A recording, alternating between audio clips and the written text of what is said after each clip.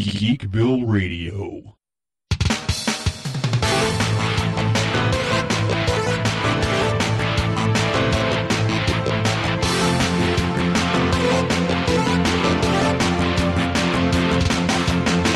Whoa, dusting out the cobwebs here in the Geekville Radio studio, ladies and gentlemen. This is Seth, a.k.a. Zandrax, the mayor of Geekville and the host of Geekville Radio, coming at you with a news-filled extravaganza here.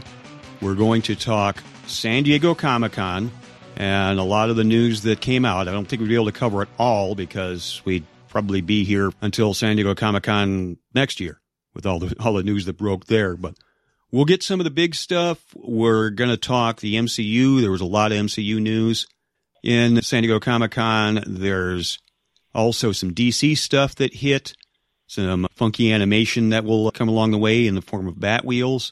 And there's also some Star Wars news that broke as well. So once again, I don't have to do it alone. Joining me from an undisclosed location in South Kakalaki, Crazy Train Jonathan Bullock. All aboard, ladies and gentlemen. I am on my phone instead of my usual setup at home, as Seth just told you. So if my voice sounds a little different, I apologize, but I think it still should be good enough. There was some horror news that dropped at San Diego Comic-Con, but we will hold off that for my podcast, Examining the Dead, that, of course, Seth co-hosts with me. That seems to be more appropriate for that particular podcast than this one. But come on. San Diego Comic-Con is essentially the Christmas of the geek year, isn't it? It's what the entire calendar revolves around, it seems like. It's a perfect thing to call it, yeah. It's like Christmas in July, you might say. I mean, you can remember how as a kid, how like Christmas vacation and that week build-up of being out of school, at least here in America or in North America, too, for our Canadian listeners. So it's kind of the same thing. Yeah, absolutely. So without further ado, let's dive into the news. This week in Geek News.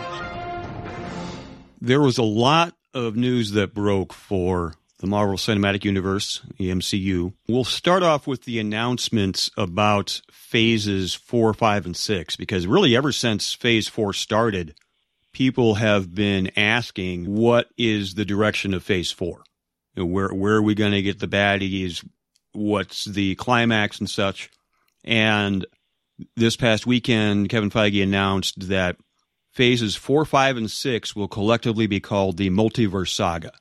Obviously, they have already dove into the multiverse with Loki and Doctor Strange in the Multiverse of Madness. But what's funny is that phase 4 is confirmed to be ending this year with Black Panther: Wakanda Forever. And we'll talk about that movie in a bit when we discuss that trailer. And that phase 5 will kick off next year with Ant-Man and the Wasp, Quantumania Running Wild. And we already know the Kang will be a big part of that. Yeah. But what was probably even more surprising was phase 6 was already announced for 2024. And that will be when we'll finally get our MCU incarnation of the Fantastic Four. So that means that phase 5 is essentially going to be 1 year. Now, a lot of stuff I think that's going to air on Disney Plus next year will be part of that phase 5. So it's not like it's just going to be a couple movies. So as far as the Multiverse Saga, I think what this means for the MCU as far as the multiverse goes and where things might be happening is we talked about it a year ago when we discussed Loki, and I'd even mentioned it years before that when Avengers Endgame came out, and we heard that Loki was going to center around time travel in his series. Right. I basically said flat out, okay, with all this time traveling going around, somebody's going to piss off Kang. And that's more or less what happened. Actually, they pissed off Kang himself face to face, because he who remains in the finale of Loki was a form of Kang. Just it seems to be a less malevolent version. So we know we're going to be getting Kang, and we know he's going to be played by the same actor who played He Who Remains, and that will probably build up through the next 3 years, because in 2025 we will be getting not one but 2 Avengers movies, much like how we got Infinity War and Endgame. But I guess it's kind of more like Back to the Future 2 and 3, where they came out just a few months apart from each other, but they were made at the same time. And it would not surprise me at all if the Kang Dynasty, which will be Avengers 5, might end on a cliffhanger, or possibly with the bad guys losing, just like Infinity War did. And then the sixth Avengers film will be called Secret Wars. And I'm assuming, based on it being called Secret Wars and is dealing with the multiverse of madness, it's a pretty safe assumption this is going to be a take on the modern version of Secret Wars rather than the ones we grew up with in the 80s. I saw a pretty good description of this. Another outlet for covering geek news like we do here. And he brought up the fact that if that storyline, and I do, and I know you do as well, ultimately the ultimate bad guy in that is Doctor Doom, who we've openly said is probably the best villain in all the Marvel universe, who has not been introduced to the cinematic universe yet. And with an introduction of Fantastic Four, you got to have Doctor Doom. So this just all kind of falls in place, doesn't it? Absolutely. Yeah, you can't do the Fantastic Four without Doom as far as I'm concerned. And he is one of the longest standing villains in Marvel, so it'll be a real thrill to see that character finally done justice on the big screen. Yeah, and for those that aren't big Marvel fans and don't know much about Doctor Doom, and if all those the Marvel actually it's Fox dropping the ball on the previous Fantastic Four movies depiction of Doom. Doom is to the Marvel comic world, I would say, everything that the Joker and Lex Luthor are together in DC. Would you not agree? Definitely. I'd said before, I'll try to be brief, but when I tried to describe Doctor Doom to people, I use this as the summary. Doctor Doom may not have the greatest scientific mind in Marvel, Reed Richards does, but Doom's in that conversation of the top ones. He doesn't have the best suit of armor. Tony Stark does, Iron Man, but he's in that conversation of the best. And he's not the most powerful sorcerer either. Doctor Strange is, but once again, he's in that conversation when it comes to the top guys. So you have one guy who has intellect on par with Richards, craftsmanship on par with Tony Stark, and he's a sorcerer on top of that, on par with Doctor Strange. And due to all of this, you can consider him empowered. Maybe, obviously he's not Hulk level, but he's comparable, I'd say, to Cap, to Steve, wouldn't you? Yeah, and he's usually had strength amplifiers in his suit as well, so he can take hits and hit very hard as well. Well, this lends credence to what we talked about when we reviewed the Multiverse of Madness. We had brought up in that review that we had thought that the robots in the parallel universe where Strange visits that universe's version of the Marvel Illuminati, that if you don't know a lot, it looks like Stark Tech robots, like the Iron Legion that we've been introduced to already in the movies. But you and I both said, I can't remember if we said it on mic or off mic. We said on mic, great. If not, we'll bring it up now. Those robots are more like Doombots. We're like Dr. Doom's definitely tech with the glowing green eyes and stuff. Yes, for those that don't know, Dr. Doom has always been depicted in the comic books, and every time he's ever been brought up outside of the Fantastic Four movie, the video games and comic books, as having his own army of robots called Doombots that are essentially the army for his country that he rules, Latveria. Isn't that correct? You're the big Fantastic Four guy. So. Yeah. I to me, I think Doom is a perfect example of the lawful evil.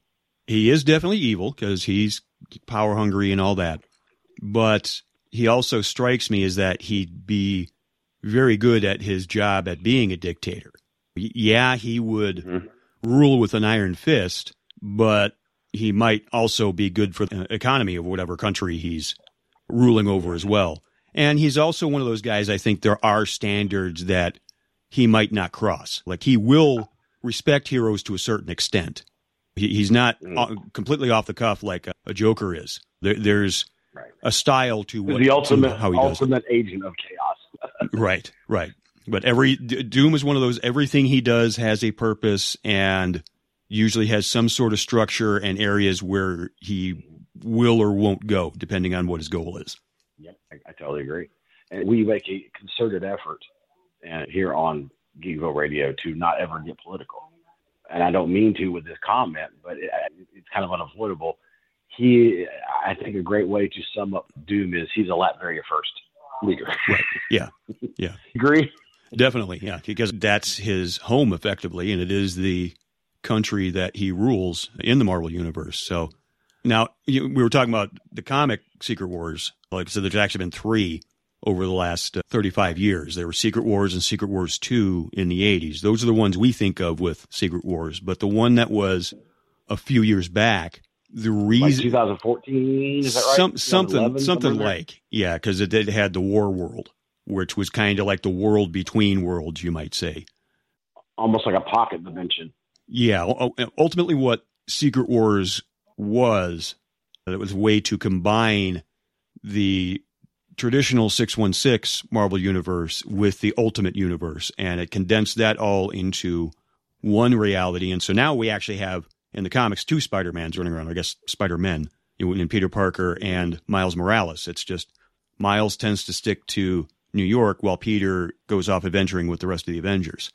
So Right. it's kind of sort of like Marvel's version of Crisis on Infinite Earths. I mean, that's my own explanation for it. I don't know how many other people would say it, but that was exactly where I was going to go, the analogy I was going to make. And it makes sense if the actual publication history of both imprints to understand that DC needed to do that in the 80s because their storylines and characters went all the way back to the late 30s, early 40s, whereas Marvel's current lineup of characters and stories didn't go all the way back to the 60s, not the 40s. So DC had about a 25 year jump on them.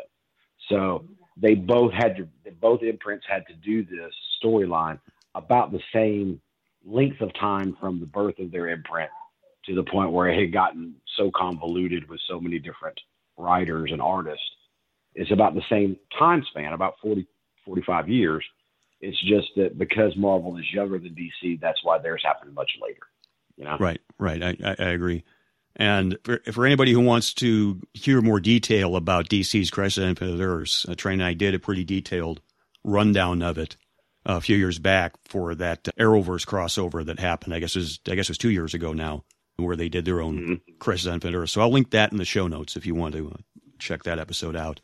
And I think my big prediction, and I know I'm not the only one who thinks this, I'm not trying to claim to be clever or clairvoyant or anything like that, but I think ultimately the Secret Wars will be how they can, in storyline, either bring back or introduce new versions of the characters we saw in the first three phases. Like we might get a new Tony Stark, a new Captain America, or something along those lines, because many of those characters, I think, obviously we're all human, we all age. Chris Hemsworth looks great, and it looks like he's still happy playing Thor, but he's not going to be able to play Thor forever. Eventually, the role is going to have to be recast. And Dave Bautista already said that Guardians 3 is his last go-around. I think so, yeah. Drag. Because how old's Dave now? Yeah, he's got mid-50s, I think, yeah. He's a few years older than me, and it's like, he looks great, but running around in that character with no shirt on, being buff like that, eventually Father Time does kick in. He's going to catch up with you. Kang, like I said, we saw him introduced in the Loki series, and he even said he has his own variants in different worlds in the multiverse. And in the comics, Kang himself is very much a time traveler, which is why I was saying somebody's going to piss off Kang. And he's also gone by several different identities over the course of Marvel. And since he's a time traveler, these forms and identities are encountered at different places and times throughout the universe. Sometimes he's like from the 50th century or something like that, and other times they find him in the past. And he has some sort of different name, and whether it was just trying to be crafty or whether it really was intended to be such a mastermind character. Many of these villains we thought were their own thing, and then they get us, oh, no, it's just Kang in disguise, Kang under another identity. What was it, like Annihilus or something like that was one of them? That's what I think very well may happen, is we're going to see several versions of Kang, only he might not be called Kang, but we might get Annihilus in one movie, we might get one of his other incarnations in another movie, and then we find out, holy crap, they're all Kang, just like he said in Loki, and that's what we see in the Kang Dynasty. That's my big prediction, at least. I don't know what you think about that. Yeah, I would, once again, to stick with analogies to DC, I think there's a lot of analogies to be made for Kang with Vandal Savage in DC. Of course, Vandal Savage is a character who was a Neanderthal man, a caveman here on the Earth, who, through exposure to a meteorite that hit the Earth, gains like superhuman levels of strength and intelligence and immortality. And there are several storylines in DC that deal with a version of Vandal Savage traveling through time to stop another version of himself from doing something that would be bad. Mm-hmm. You know, he's always presented as a villain, but there are a few times he's been presented as an anti-hero trying to stop himself, essentially, from doing something that's going to screw up everything. So I think there's an analogy to be made there. I think there's could be a similarity to like what you're talking about. I think they're going to dive more into the multiverse side than they are into just time travel. You don't want to get into that whole Back to the Future paradox and don't see yourself. You know, I don't see Doc Brown popping up. Right. It's more of, like you said, two versions of Spider-Man. Well, we've already seen based just on Doctor Strange. We've seen that, whatever that universe was, their version of the Super Soldier, which was Captain Carter instead of Steve Rogers' Captain America. We saw their version of Captain Marvel, which wasn't Carol Danvers, it was Monica Rambeau. Now, we did see several trailers during Marvel's Hall H session. Some of them haven't made it to the web because they're trying to keep them as fan exclusives. I mean, you can find some pirated versions from cell phones and stuff, but that happens every Comic-Con, though. We'll stick to the stuff that was actually released to the public. We mentioned it earlier, so Wakanda Forever, Black Panther Wakanda Forever, that's going to be the final film in Phase 4, and it will be released this fall. We finally got the trailer for it, and as we expected, we were told that T'Challa wasn't going to be recast, and it looks like T'Challa, even in the MCU, the character has passed. I don't know if it's been because of cancer, but we also got some footage of Tenoch Huerta, hopefully I'm saying that right, as Namor. One thing I couldn't help but notice as far as the soundtrack goes is it was a cover of Bob Marley's No Woman, No Cry. And I can't help but wonder if Bob Marley was chosen because he also died at an untimely young age due to cancer. I think he was actually even younger than Chadwick Boseman was. But I think you're right. I think he was in early 30s when he passed, I believe. Something like, yeah. So I think that had at least had something to do with why they chose that music as the soundtrack. But things that I had noticed in the trailer, we know that Namor is going to be the antagonist, and we do see floodwaters plowing through Wakanda, so that's probably done at Namor's bidding. And we do see a little infant child clearly underwater.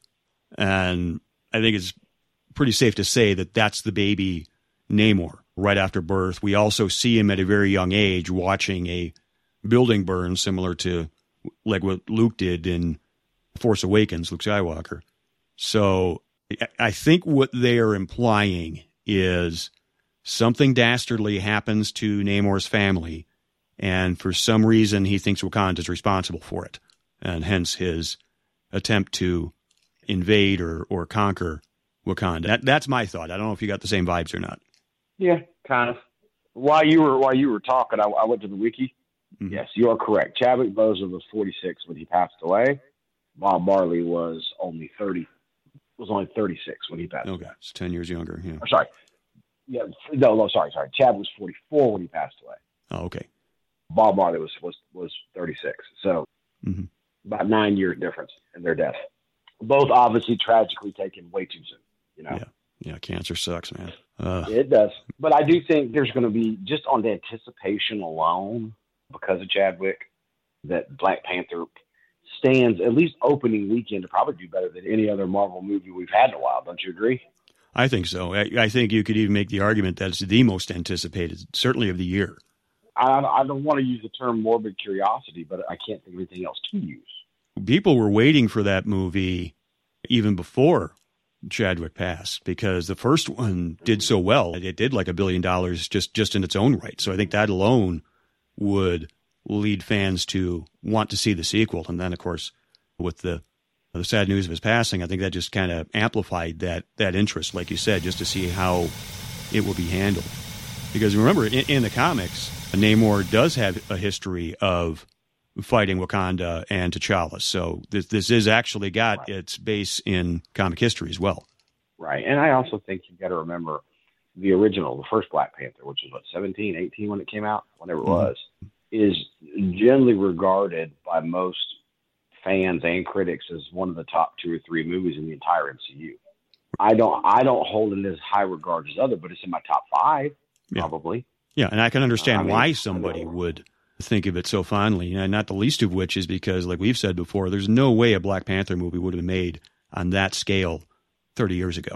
It just wouldn't. It would have been more along the lines of a Pam Grier, Richard Roundtree, Ossie Davis blaxploitation movie in the 70s. Yeah, you know? Yeah, something from the streets. Yeah. Look, I like the movie a lot, and I understand why a lot of people like it. Of course, I'm that guy, so I'm going to be the one that reminds everybody, no, it wasn't the first successful Black-led superhero movie. That would have been Blade back in '99. But I also remind that when people it up is that everyone has to remember Wesley Snipes was wanting to make a Black Panther movie back then, and he did Blade as a compromise. So there's no doubting that ethnicity matters.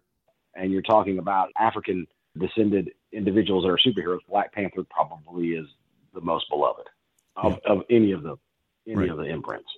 And then it was well done. And it was a thing, I think we brought this up several times, that it was kind of obvious that Marvel, before Chadwick's passing, was setting up T'Challa to be one of the new big 3. Right. In this particular 4, 5, and 6, maybe the multiverse saga, before we even knew that was what it was going to be called. And that's kind of similar to what's gone on in the comics for the last, I'd say, 30 years. Black Panther's been profile and importance has been raised. Marvel's been depicting him as an A-lister for a couple of years now. They added a whole bunch of lore to him with like the gods of Wakanda, so Wakanda has its own mythology and all that jazz. So they've definitely been pushing him as a top character. Yeah, and so now, of course, then when Chadwick died, we're like, okay, what are they going to do now? So this one thing goes into that morbid curiosity we were just talking about. You say, matter where are they going to go with this? And then I think I brought it up to you a few weeks ago. Some news has recently come out from some of the stunt people involved in the film.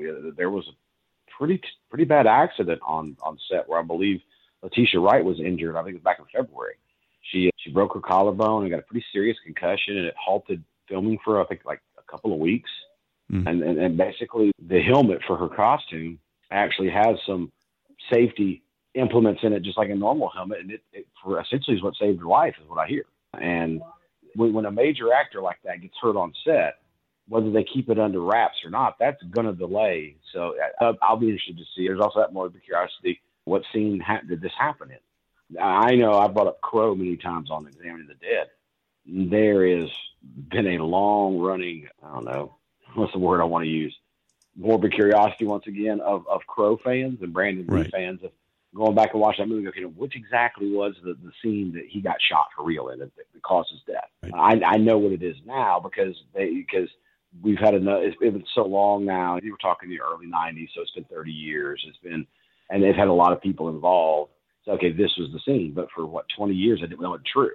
So I think with her getting hurt, and I think it had been delayed even once before that because there was a COVID outbreak amongst the crew. So it's been a movie that had a troubled shooting history.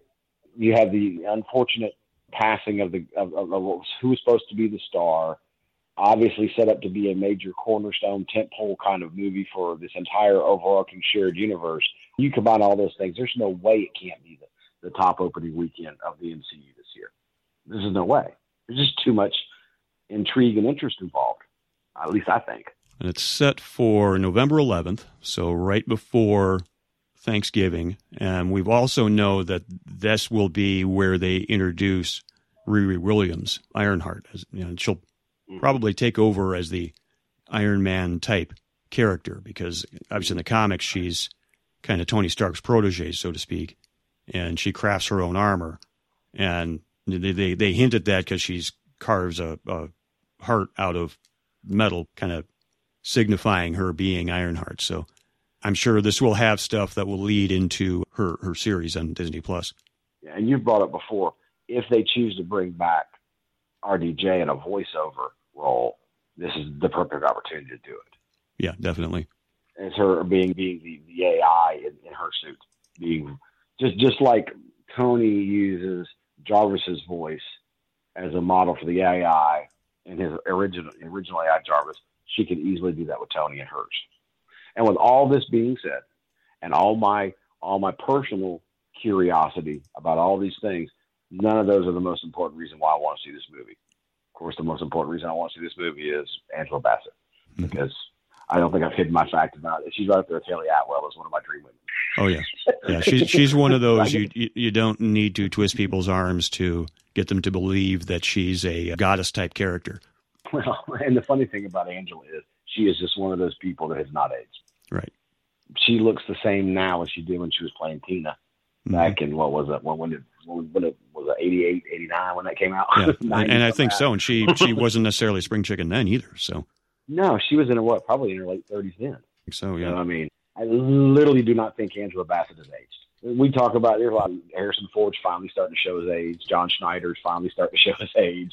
Dick Clark held on to his age for how long? Good Lord. Yeah. So it is what it is. Quick wiki check shows she is 63. That's incredible. Wow. Yeah. I'm not that much younger than her, and I do not look that good. I don't have the same genes. Yeah.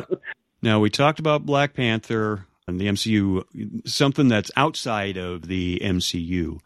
And I'm not sure how much attention you paid to the X-Men animated series back in the day, but we got our first look at X-Men 97. And there wasn't really a trailer shown because I don't think they've really done much of the animating yet. But this is picking up where the 90s animated series left off, with Xavier essentially going into space to be with Alondra and leaving the X-Men in the care of Magneto, because Magneto is kind of reformed a bit out of his respect for Charles.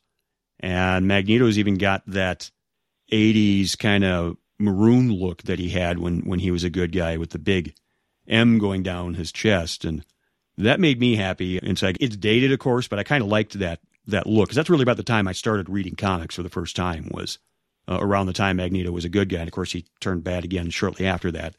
But didn't take. Right. I don't know if you had any interest in that, or any thoughts as far as of them going with that look. I will watch it. I'm a little older than you, but I do.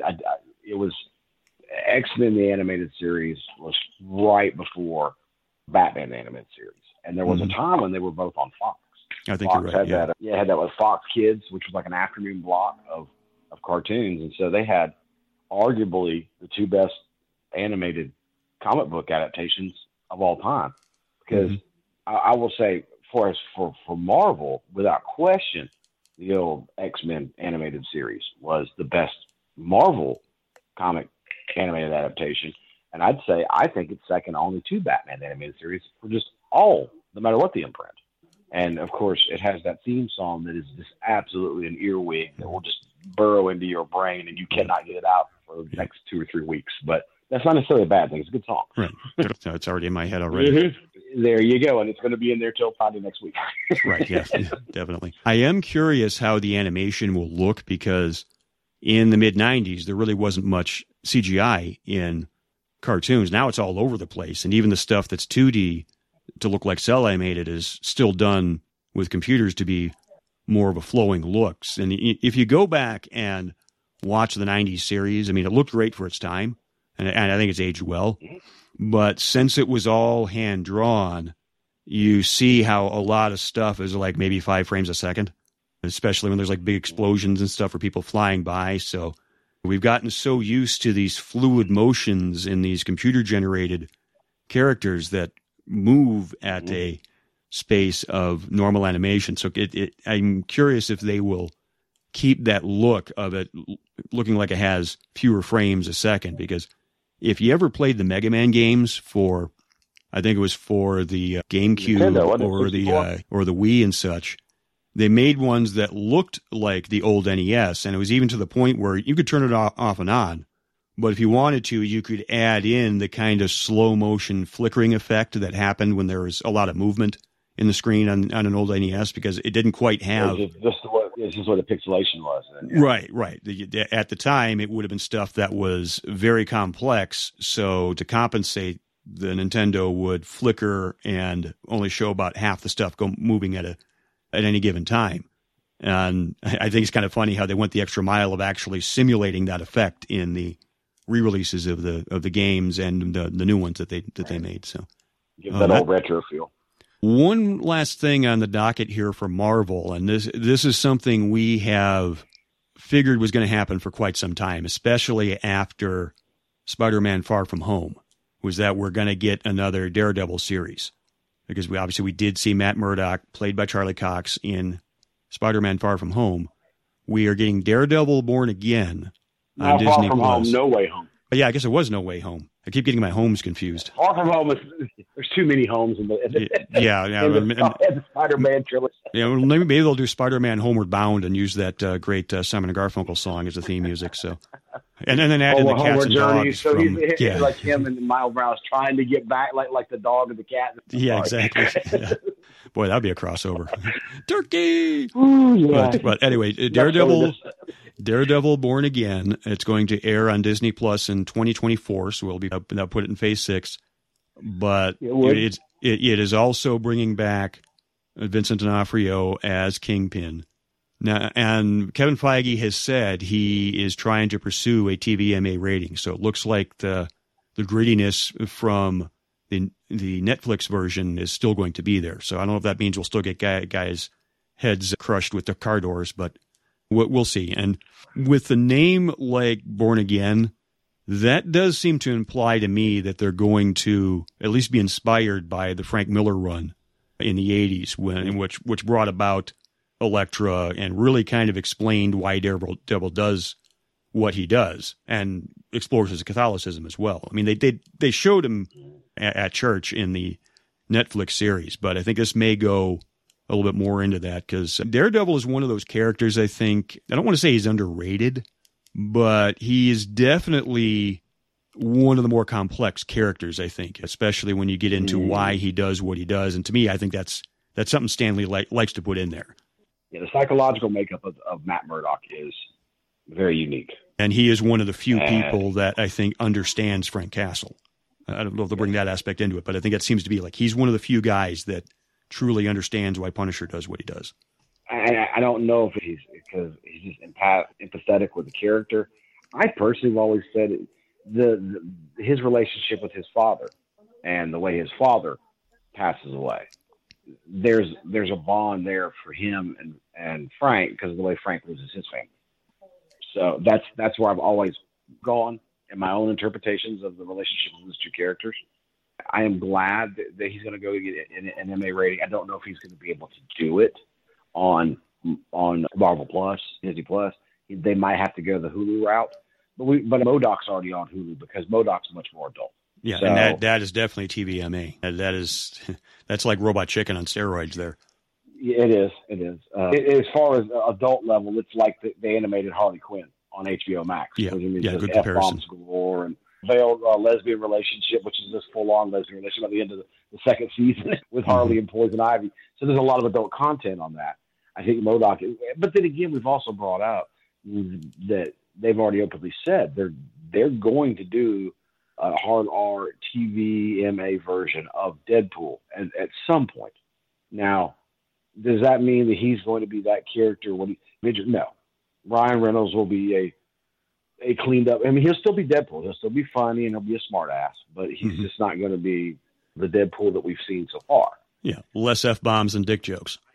For those that have not read the Born Again storyline, and for just full transparency, for those of us that are big Daredevil fans in the comics, I think it's universally regarded or agreed that Frank Miller's run with the character in the 80s was the best character's ever done on the comic book page. And a lot of that is due to the fact that he dove heavily into character development. But his stories were good. But besides the like you said, the emphasis on his spirituality and his religious beliefs and them being part and parcel to the motivations of why he does what he does, this is also when they just darkened up the character and his supporting characters greatly too. So there's a storyline where Karen Page leaves for a while and becomes a drug addict and then a porn star and develops AIDS. These are very, very adult stuff. Mm-hmm. And of course, Matt's love for Karen and how all this situation affects him. And there has always been a pretty adult thread running through Daredevil ever since Frank Miller got a hold of the title. And what was it, 84, 85? I think he took over the writing. Is that right? I think it's about right, yeah. And he actually created the character of Elektra.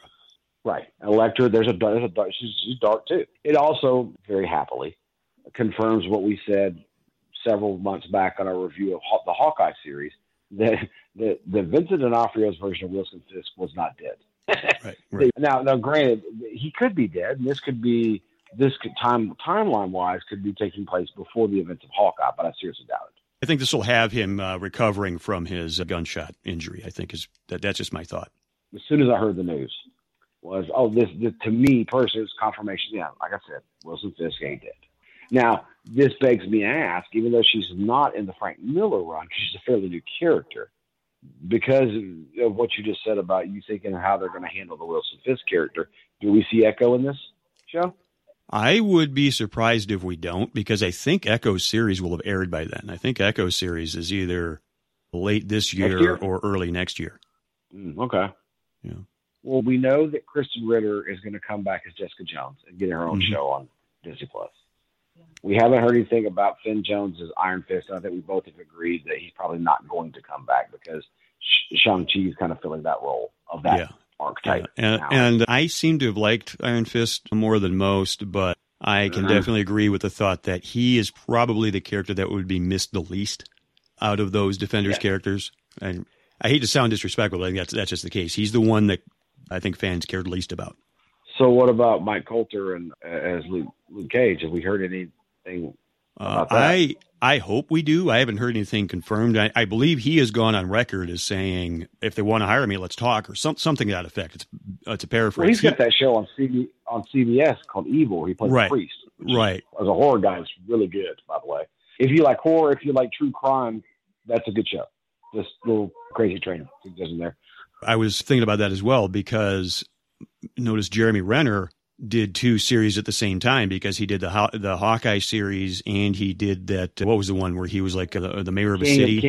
It was like King of Mayor of Kingstown is what it was. Yeah, he was in that, and I think it aired at the same time Hawkeye did.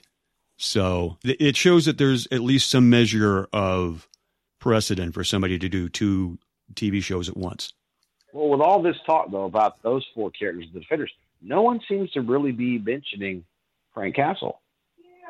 Right. I mean, if they're going to do Deadpool and they're willing to go for a hard MA, might as well bring Punisher in, right? Yeah. And might as well bring John Bernthal back. I think everybody pretty much liked Bernthal's take on the character.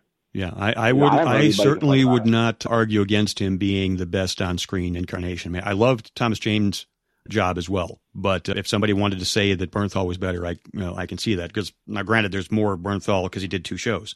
I've said it before, I'll say it again.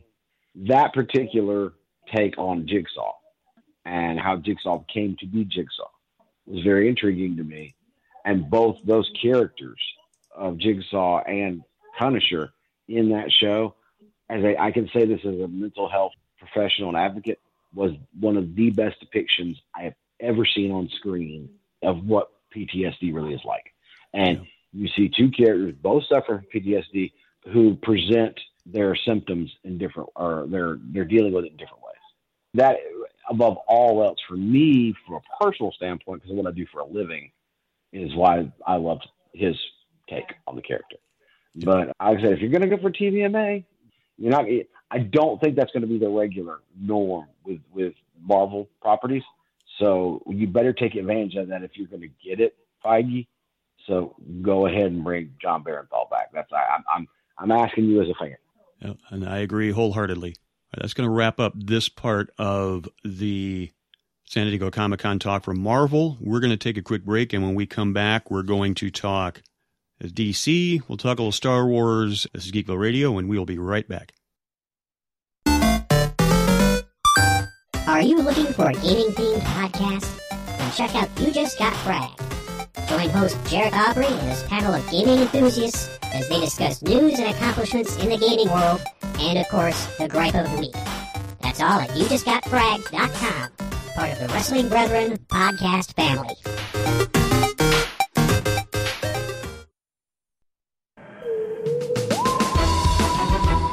Attention all Time Lords and ladies. This message is being sent by Lady President Romana and the High Council of Gallifrey. Geekville Radio presents Examining the Doctor. Join Mark and Seth as they bring their signature blend of knowledge and humor about everybody's favorite Time Lord, the Doctor. From Hartnell to Whitaker, Examining the Doctor provides episode commentaries for favorite and not-so-favorite Doctor Who stories. Available on Apple Podcasts, Google Podcasts, geekvilleradio.com, or wherever podcasts can be found. All right, we are back, continuing with our San Diego Comic-Con talk. We are moving into the DC world, sticking with comics, but moving to DC. Some of the big stuff that came out, really it was movie trailers. They had a little bit of extra footage of Black Adam, but it seems one of the biggest reveals looks to be the new trailer, or it's actually the first full trailer for Shazam! Fury of the Gods. And Zachary Levi is, of course, back reprising the role, but he's got the rest of the family with him because, as we discussed in the episode of Geekville Radio we did where we talked about Captain Marvel, we did talk about how Shazam was once called Captain Marvel, and his family was then known as the Marvel family. Now, obviously, they're not going to call him the Marvel family in a DC-based film, but they are going in that direction with his family now having powers as well. Because there's even a scene in the trailer where they all say Shazam at the same time and boom into their superhero personas. And what I think may interest me the most is Dame Helen Mirren playing a villain. I'm sure she's been a villain before, but to put her in a superhero movie I thought was pretty interesting. Right. Now, it looks like the premise is with the family of Billy Batson now all being superpowered, that is kind of awakening the gods, so to speak, hence bringing about the fury of the gods. And we see a dragon, we see big buses being flown around. I mean, I don't know if there's anything else in the trailer that jumped out at you or not, but I think this definitely looks like it's going to be as good as the first one was. Yeah, I think my take on Shazam, from what we saw in the original Zach Levi, is that this is the DCU's attempt to be their kind of Ant-Man, Wasp, Guardians of the Galaxy. Serious, but more family-friendly, more fun. Heck, even Thor's kind of gone a little bit that way in Marvel. Yeah, both James Gunn and Taika Waititi have that kind of incongruous style, or almost kind of eclectic with the music and the visuals that are used. Yeah, I think both of them kind of look, even when they handle adult material, kind of still have a childlike impishness to them. And I think Shazam is kind of the equivalent of that within the DC. It's not dark and brooding like Batman. Well, heck, that was one of the problems is a lot of people didn't like Zack Snyder's dark and brooding Superman. But I don't know if that was a concerted effort by Warner Brothers because of so much darkness in the Zack Snyder stuff, or if they thought that best fit Zachary Levi's portrayal of the character, or if it was just some way they wanted to go to delineate the two. But it was the decision they've made, and so I think this looks like it might be a little bit more dark. There were dark moments in the first one. Max Strong is always good as a bad guy, and his Dr. Sivana at times was quite dark and evil. Mm-hmm. But I that's what I got out of it. It's that we're going to continue to see the same trend. Big, huge CGI fest type, what we expect out of these movies now, with a bit of a family-friendly kind of young adult, teenager, preteen kind of comedy to it. I'm sure you probably gather the same assessment. Right, definitely. Because I think the reason why humor like that works and why a character is done like that is every kid dreams of being in an adult body at some point, I think. And it's that kind of juxtaposition as you have the mind of a child in the body of a superhero. Now, of course, he can gain the powers and the intelligence and all that stuff by saying Shazam, but in the end, it's a little kid brain in a big, powerful body. And I think that's just one of those things that it always works for kids when you do it well. I think you're right. I think that's inherent in the character of Captain Marvel, the Shazam Captain Marvel, is that I don't care whether you're talking Marvel or DC. Outside of Shazam and then the Teen Titans, is that all these Bruce Wayne, he's a grown man. He's had love interests. To be blunt, he's had sex. Mm-hmm. He's fallen in love, fallen out. His death of the parents. He runs a multi-billion-dollar international company. He has adult problems. He looks at things as an adult. Clark Kent, Oliver Queen, doesn't matter, you name them. Same thing with Marvel. Tony Stark, Banner, they're all adults. Billy Batson truly is a child. And so there's going to be a wide-eyed, bright-eyed view on things. Sometimes I feel in some depictions of that character, it can be a bit overplayed. They sometimes do that in the animated versions of him. Like he's almost golly gee, I can't believe I'm a member of the Justice League. But I think that they find a good balance here.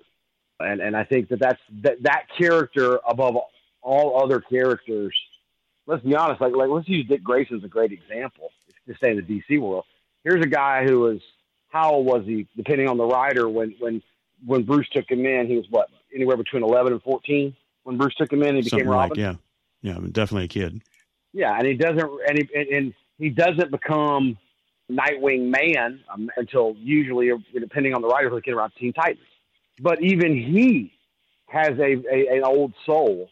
He sees the death of his parents. He grew up on the road, not having normal kids. Even before he became Robin, he did not have a normal childhood. He was around adults all the time, being a circus performer. Then he's raised pretty much as an only child of a rich, wealthy man. He's immediately thrust into this war on crime. By the time he becomes a man 4 years later at 18, he's already helped save the world, probably half a dozen times? Easily. Yeah, and so even he has an old soul. You don't see that with Billy. Other than Billy being an orphan, what's sad about him? Right. Nothing. And it seems like he's so young when that happens. There's some PTSD there, but not the same. And of course, you can always take the other way too. Look at how Tim Drake handled things. Not Tim Drake, Jason Todd. So he has similar backstories before they became heroes. Jason went one way, Billy went the other. Right. And there's I don't think of any comparisons in Marvel except for maybe some of Xavier's kids in the X-Men. But Xavier does such a good job at being protective of them until they're old enough to handle being an X-Men. You just don't see that. I guess my point is there's always that aspect to the character, and I think they do a good job. We're going to continue to see more of that in this movie. The big question I have is, are we going to get Black Adam? Because I think it'd be the perfect thing to have Black Adam appear in like the mid-credits or post-credits scene. Yeah. Because Superman in the mid-credits of the last one. Right. And Black Adam is going to hit theaters 2 months before Shazam 2 does, so we'll already know the Black Adam's out there. I guess it depends on how Black Adam ends. I'm pretty confident it's going to end with him still being a bit ambiguous as far as whether he's truly a villain or a hero. Yeah, or a villain. Right. Well, we said Black Adam started out in the comics as a straight-up villain. Right. But over time in the comics, I'd say about the last 15, 20 years, he's been an anti-hero. Right, and possibly even anti-villain. He's another one that I think fits that description of lawful evil. There are lines that he won't cross, and he will keep his end if he makes a promise about something. He's not quite as heroic, but I think there's a comparable analogy to be made between him and, say, Namor in Marvel. Yeah, that is a good analogy. Leaders of a group of people who I think want to do the right thing, but sometimes their methods are not the greatest in the world, and they're going to put their people first no matter what. I think you're right. I do not think we see Black Adam as an actual character in the movie. I think if anything, you use that to set up the third movie, and you do it as a mid-credit scene. Yeah, definitely. Do you think anybody else from DC pops up? I'm trying to think of who else they could be setting up. They mention Batman and Flash in the trailer, but I think that is just done for explanation's sake. Yeah, it could be. Boy, putting a kid next to Wonder Woman, that would be interesting as far as what he might be silently saying to himself. Well, dude, I'm a 50-year-old man. You put me next to Gal Gadot, I might giggle like a 12-year-old. Right. Yeah, it was like I think it was an old Wizard magazine joke about what is your greatest fear when hanging out with the Justice League, and it was like a Martian Manhunter being able to read your mind when you're standing next to Wonder Woman. Exactly. Very, very strange look on that. Was that Mel Gibson movie, What Women Want, where he could read their minds? Yeah. It was just a reverse. I don't know if you need any, because when you throw in all the members of the family that are now empowered with the Shazam magic. Right. And we already know that the villains are going to be these other characters with God powers. Then again, we are talking about Warner Brothers, who have mishandled this particular shared universe property from the jump. I think we all agree with that. Yeah, so, yeah. Who knows? Now, we've talked about how this is something that would be an interest to kids, something even more so for kids. And we don't really need to spend too much time on this, but I saw this and it's like, okay, I know this is silly. I know it's for little kids, but I got a niece and a nephew that might fit the age bracket, but Bat Wheels. That's one word. And it's an animated series with Batman and Robin and their respective vehicles in the Bat family, only the vehicles are sentient, like something out of Cars. They're actually talking to each other and such. And so the fact that Batman and Robin are now using sentient vehicles, it's almost like a weird animated take on a crossover between Cars and like Teen Knight Rider or something like that, with like 4 or 5 kits all at once. So I'm a sucker for animation. The Batmobile could have a Robin cycle would be interesting. Right. And I know it's for kids, and I'm an animation fan anyways, but I'll probably check out a few things here just to see where they go with them and what it's like. And it does look like they modeled the Batmobile kind of sort of after the 89 version, just without that big rocket-looking thing going in the nose. It looks like if they just took out that big turbine, it would look almost just like it. Well, I think I'll watch it for the same reason you will, and I think it, much like anything, and you can speak to this even more than I can because you're even a bigger fan of animation and voice acting. That's the key in any animation project. Mm-hmm. Do you nail the voice acting? If you cast the voice actors right, I don't care how silly or childlike it is, it's fun. Oh, yeah, I agree. If you don't nail it, you're hurting. You're trying to ice skate uphill at that point. Right. It was like with the Avengers Earth Mightiest Heroes series from around 2010 or so. The guy that voices Tony Stark basically does a Robert Downey Jr. impression. So there's a couple times you think, holy crap, that does sound like RDJ there. But that was the idea, is they hired somebody to do an impression for obvious reasons, because getting actual RDJ for that would probably be astronomically expensive. But as far as Batman in this one, he's actually going to be voiced by Ethan Hawke, apparently. So that Ethan Hawke can now be added to that list of guys who have been in both Marvel and DC projects now. And as we pointed out before, if you're talking live action, yes, Marvel's got DC beat. But when you're talking animation, DC hands down has Marvel. it's got the better track record. And a huge reason for that is the voice acting. So DC is so good at the voice casting for their animated stuff, like you and me have brought up many, many times. They're so effective in it that hearing Kevin Conroy or Mark Hamill is like hearing the Joker and Batman. They're who you hear when you read the comics now. It just is what it is.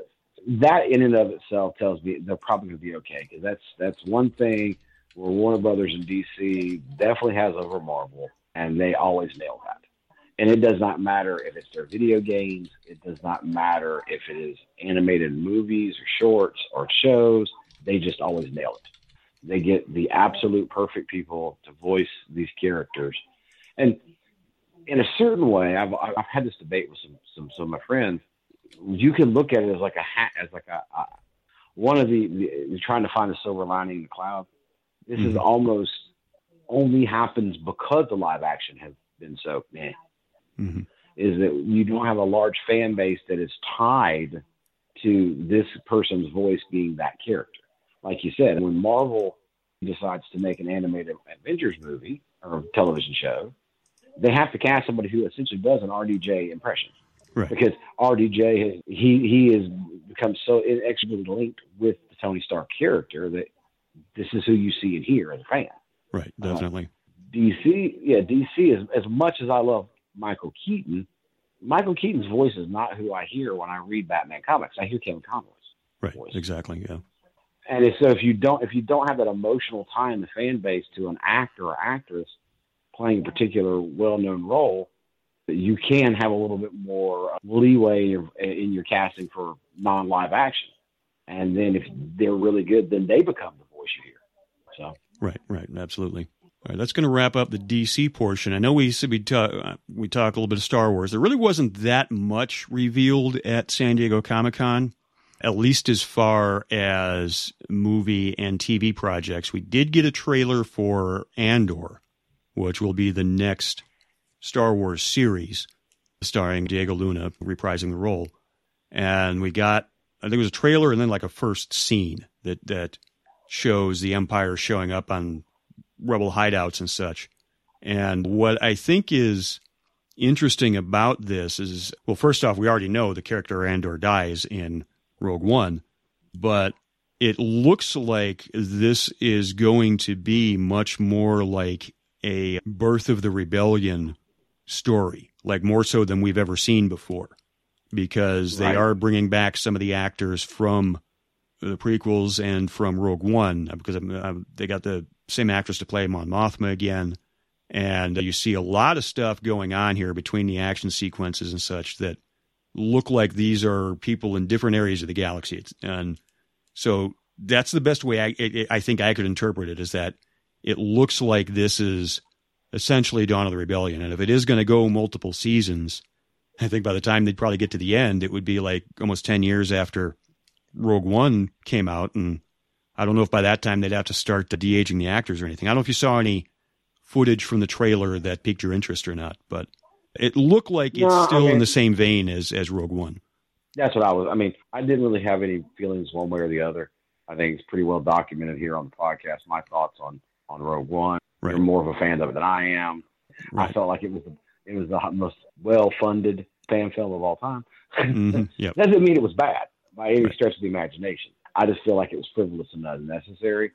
I kind of have the same thoughts about this, but with that all being said, as a Star Wars geek like you, I'm interested in seeing this particular point of view of the Rebel Alliance.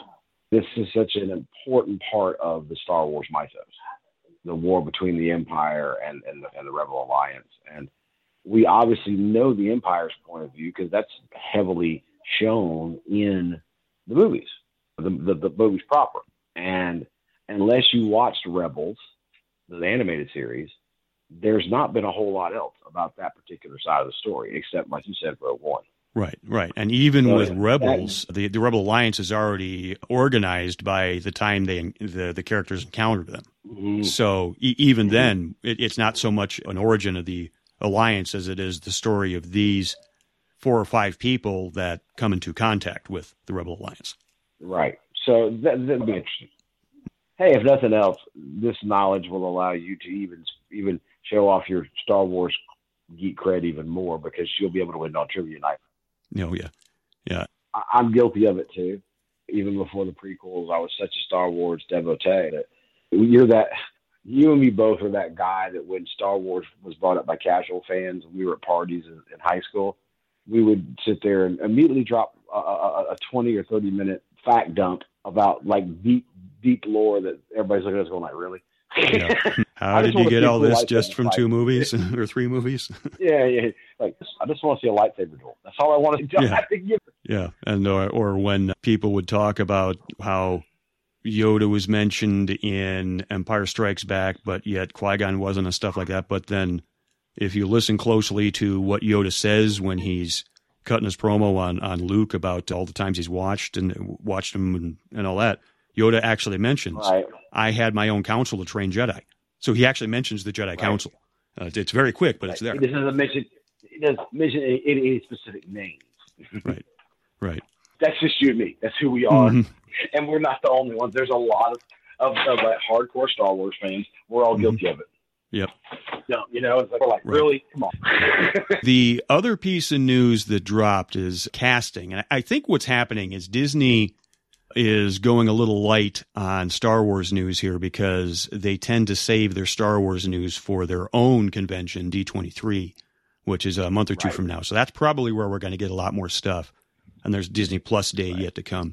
But they cast as the lead in Acolyte an actress by the name of Amandla, with an L, not Amanda, Amandla Stenberg. I hope I'm saying that correctly. Young lady looks like they used a picture of her standing next to R2-D2, which I'm assuming R2's standing on something, because she only appears to be a little taller than he is. But I've said before that Acolyte is one of those that I definitely have an interest in, because it's supposed to focus on kind of the dark side a few hundred years before the classic movies. I don't know if it's exactly in the time of the High Republic, but I think focusing on... So who would have been the Sith Master at that point? I think it might have been Darth Talon, now that I think about it. If we're going with the previous lore, I don't know. Before Plagueis. Right, yeah, this is a few hundred years before that, because I know Darth Talon, I think, I forget when she was, but she was a female Twi'lek Sith Lord. That was in the comics. I'm forgetting the era now, just because I started thinking about this. A Twi'lek who is actually a dark Force user. That exactly. in and of itself is intriguing. Yeah, we're showing our Star Wars nerdom right there. We got a lot of people going, what? Yeah, it intrigued George Lucas so much that he allegedly was going to put that character in his sequel trilogy for George's 7, 8, and 9. That never happened. So take that for what you will. But other than that, other than really, it's supposed to be kind of the underbelly and more evil, possibly dark side of things. I don't think we really know much else, but we're probably going to find out a lot more when D23 comes along. Now, the last thing before we wrap up here, like Train said at the beginning of the episode, which was dedicated to the memory of actor David Warner, and he had a ton of geek cred. You're looking at his IMDb alone, that has 228 credits. And I think a lot of people who have seen his work, there's usually at least one or two things he was in that people instantly identify as far as what he was in. And I kind of compare him to kind of like a Christopher Lee of sorts, because Christopher Lee had that quote of every actor has to do terrible movies, but the trick is to not be terrible in them. I think David Warner fit that mold as well, because he definitely did some stinkers in his career. But the point is he seemed to always take the role seriously, or at least what it was meant to be, and did a good job with everything he did. The role that I will probably remember him most for is the original Tron in 1982, because of course he was the bad guy both in human form and in program form in the computer. Now, you being the horror guy, I'm assuming you have a different movie that you think of him first being in, right? Oh yeah, it's well known to our listeners, especially those on His Name the Dead. I'm a lifelong horror fan, and my first horror film ever saw at a theater was The Omen, 1974. Gregory Peck. He co-stars in that. He plays the photographer who kind of figures out, based on the way he develops his films, the titular omen. There's like this shading or shadowing effect on these pictures that he takes that is an omen of how all these people surrounding Damien die. There's a shadow across the neck of the nanny, a picture he takes of the nanny who winds up hanging herself at Damien's birthday party. The famous, which Doctor Who was that was in it for our Doctor Who reference this episode? You talking about the priest, or was that Exorcist? Yes, the priest. The priest. Who was the priest? He was also. It was Patrick Troughton. Yeah, there's our obligatory Doctor Who reference. Yeah, Father Brennan he played. Yeah, and I'm the one that met. Yeah, Father Brennan, exactly. And I made it, not you. In the picture David Warner takes of that, there's like a shadowing diagonally across his body, and then he gets impaled by a wrought iron. So yes, that's his death scene in the movie. There's a very, very dramatic scene where Gregory Peck's character, Damien's he's his real father, and I use air quotes there. He tells David Warner, as the photographer, "Why are you coming to me with this stupid idea? This is just you trying to," and he's like, "Really?"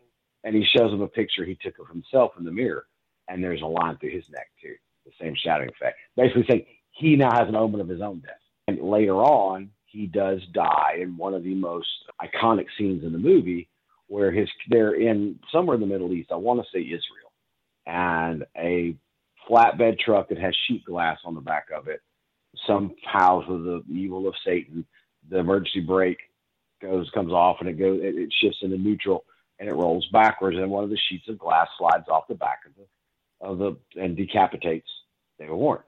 And this is a very, very realistic looking particular special effect especially for 1974. And that's before the slasher thing became a genre, really. Yeah, this is 74. Same year Texas Chainsaw came out. And Texas Chainsaw, for all of its infamy, it was not a very bloody movie. It didn't have anything like that, Right. So it was, it was Tom Savini before Tom Savini became Tom Savini. He did do the special effects on the movie, but it's that kind of same type of effects. Very realistic. I've heard Warner talk about it in interviews. It was kind of freaky going into the special effects guy's trailer and seeing his own head, right. not death, with his like death scream. But that, I fell asleep as a small 4-year-old child on my mother's shoulders and woke up right as that scene happens. And I, being a 4-year-old, I equated that to Roadrunner, Wile E. Coyote, Bugs Bunny. I didn't equate it to the same horrific thing an adult mind did. Right. I saw it as more like slapstick physical comedy. I didn't understand it was supposed to be scary or grotesque. So I laughed out loud. And the whole theater looked at me and looked at my mom. Like, oh, my God, your child is Damien. So for that alone, that one experience that kind of set my path down my form of geekery into horror, and David Warner being such a vibrant part of that, you can see how that, here I am, 40 some odd years podcast about this stuff. He will inexorably be tied to that for me. And he was a good character in that movie. He was the non-believer who was forced to be a believer, and then became, to use the slasher analogy, since you just brought it up, he was the crazy Ralph. He was the gloom and doom. This is the answer, and no one wanted to believe him, even though he had proof. And then, like you, I loved him in Tron. There was this thing when I was younger, because I had seen A Clockwork Orange as well. He did have a striking resemblance to, a little bit, in my opinion, Malcolm McDowell. I often confused the two, and it wasn't until I got older that I realized, oh no, they're two different actors. I don't know, is there anything there in IMDb? Did they do any movies together or TV shows? You mean David Warner and Malcolm McDowell? Yeah, I don't know why. There were just, and that was another thing I always found. I always, for some reason, I don't know why, I confused the two of them when I was a teenager.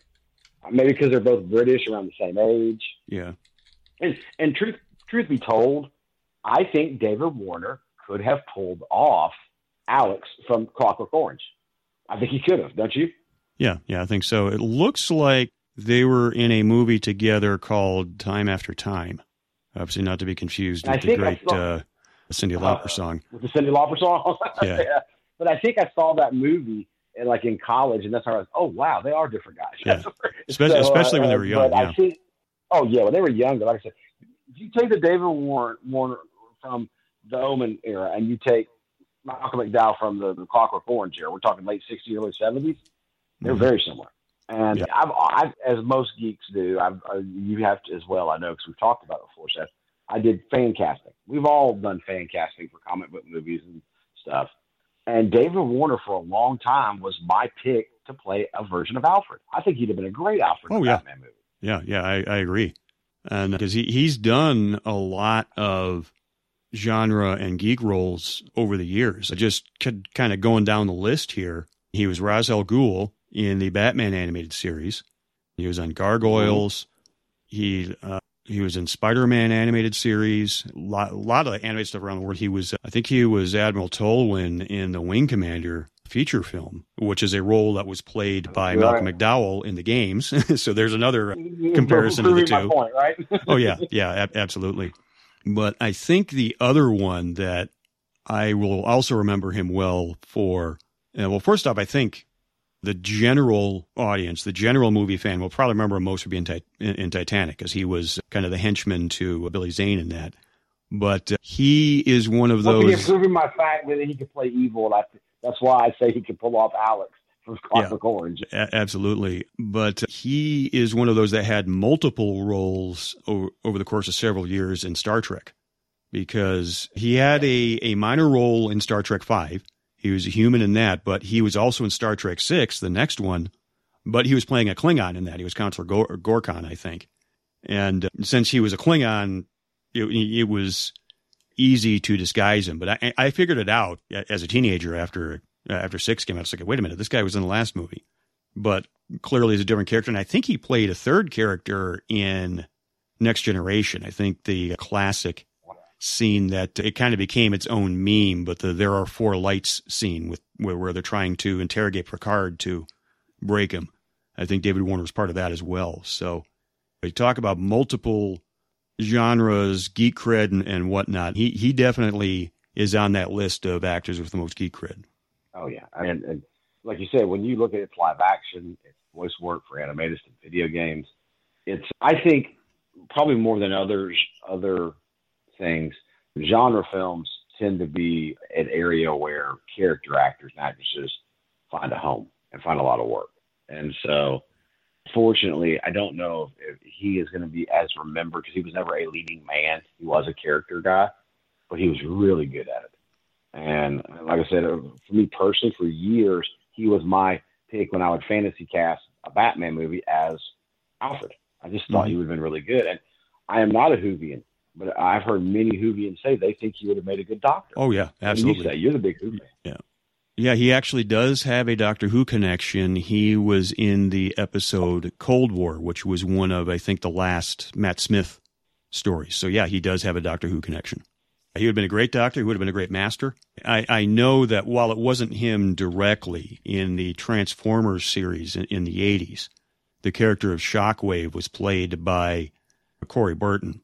And Corey Burton basically did a David Warner impression to do Shockwave. So if you ever watch some of those old episodes and you hear Shockwave, you might actually think at first that's David Warner, but it's actually another actor doing an impression. And I think Corey Burton also went on to play Dooku in Star Wars Clone Wars, so he's kind of got a history of being able to voice match different actors. Mimic famous British actors?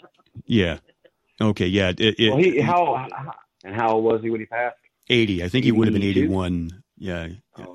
Yeah, I think he would have. I think his birthday was yet to come. Obviously lived a good life. We talked about before when we have a famous person that passes that at that age, it's sad that they're gone, but we will always have the ability because of streaming and stuff to go back and look at their body of work. And we've given you listeners a lot of both animated and live action if you're interested in what David Warner brought to the table to watch. So our condolences to his family and his friends.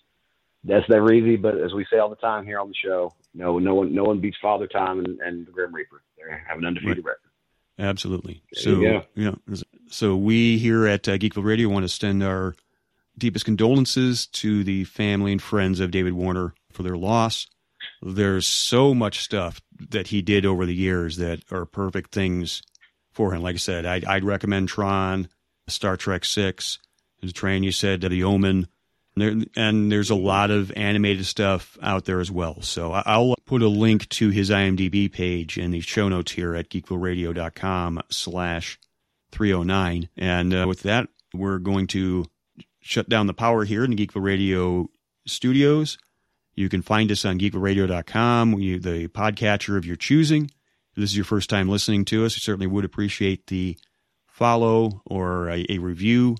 However you listen to us, we can be found on Apple Podcasts, Google Podcasts, Spotify, iHeartRadio. We're now on Amazon as well, in Amazon Podcasts. So just about any way you can find podcasts, you can find any of the Geekville Radio shows. Do a search for that, and you'll find not only this show, but we got the Lesser Known Geek Hall of Fame. We got Examining the Doctor, where Mark Short and I talk Doctor Who episodes.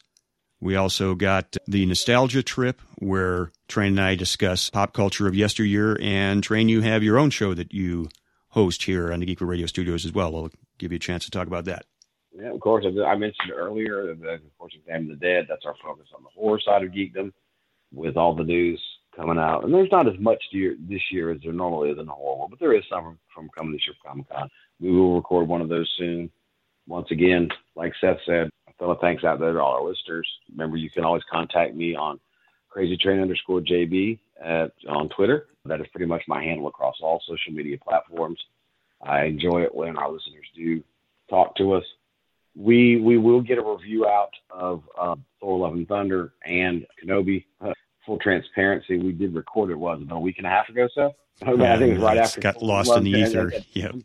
Seth being the true tech marvel of this duo here. We're going to blame it on hardware. We're going to blame it on hardware, not the operator. It didn't get my side of the conversation, which is sad because it was a really good 2 hours we recorded. Yeah. So yeah. We'll re-record that at some point. Yeah. Get that back up. But thanks again. Remember to give us a like, a follow, click the notification bell. Y'all know the routine. Everybody knows it now in the social media world. And like Seth said, the most important is any kind of response you give us, we appreciate, but let it be honest. I'd rather you be honest and just completely throw us under the bus than lie to me and blow sunshine up my skirt. But once again, thank you, and we'll catch you next time. Right. Yep. We'll be back sooner rather than later. This is Geekville Radio, and we will be back next time. Geekville Radio is not sponsored or endorsed by any product or company unless specifically stated. The views expressed by the hosts and or guests are purely their own and do not represent the views of GeekvilleRadio.com, A1-Wrestling.com, or any affiliates. Some media used on Geekville Radio is the respective copyright of its publishers, all rights reserved.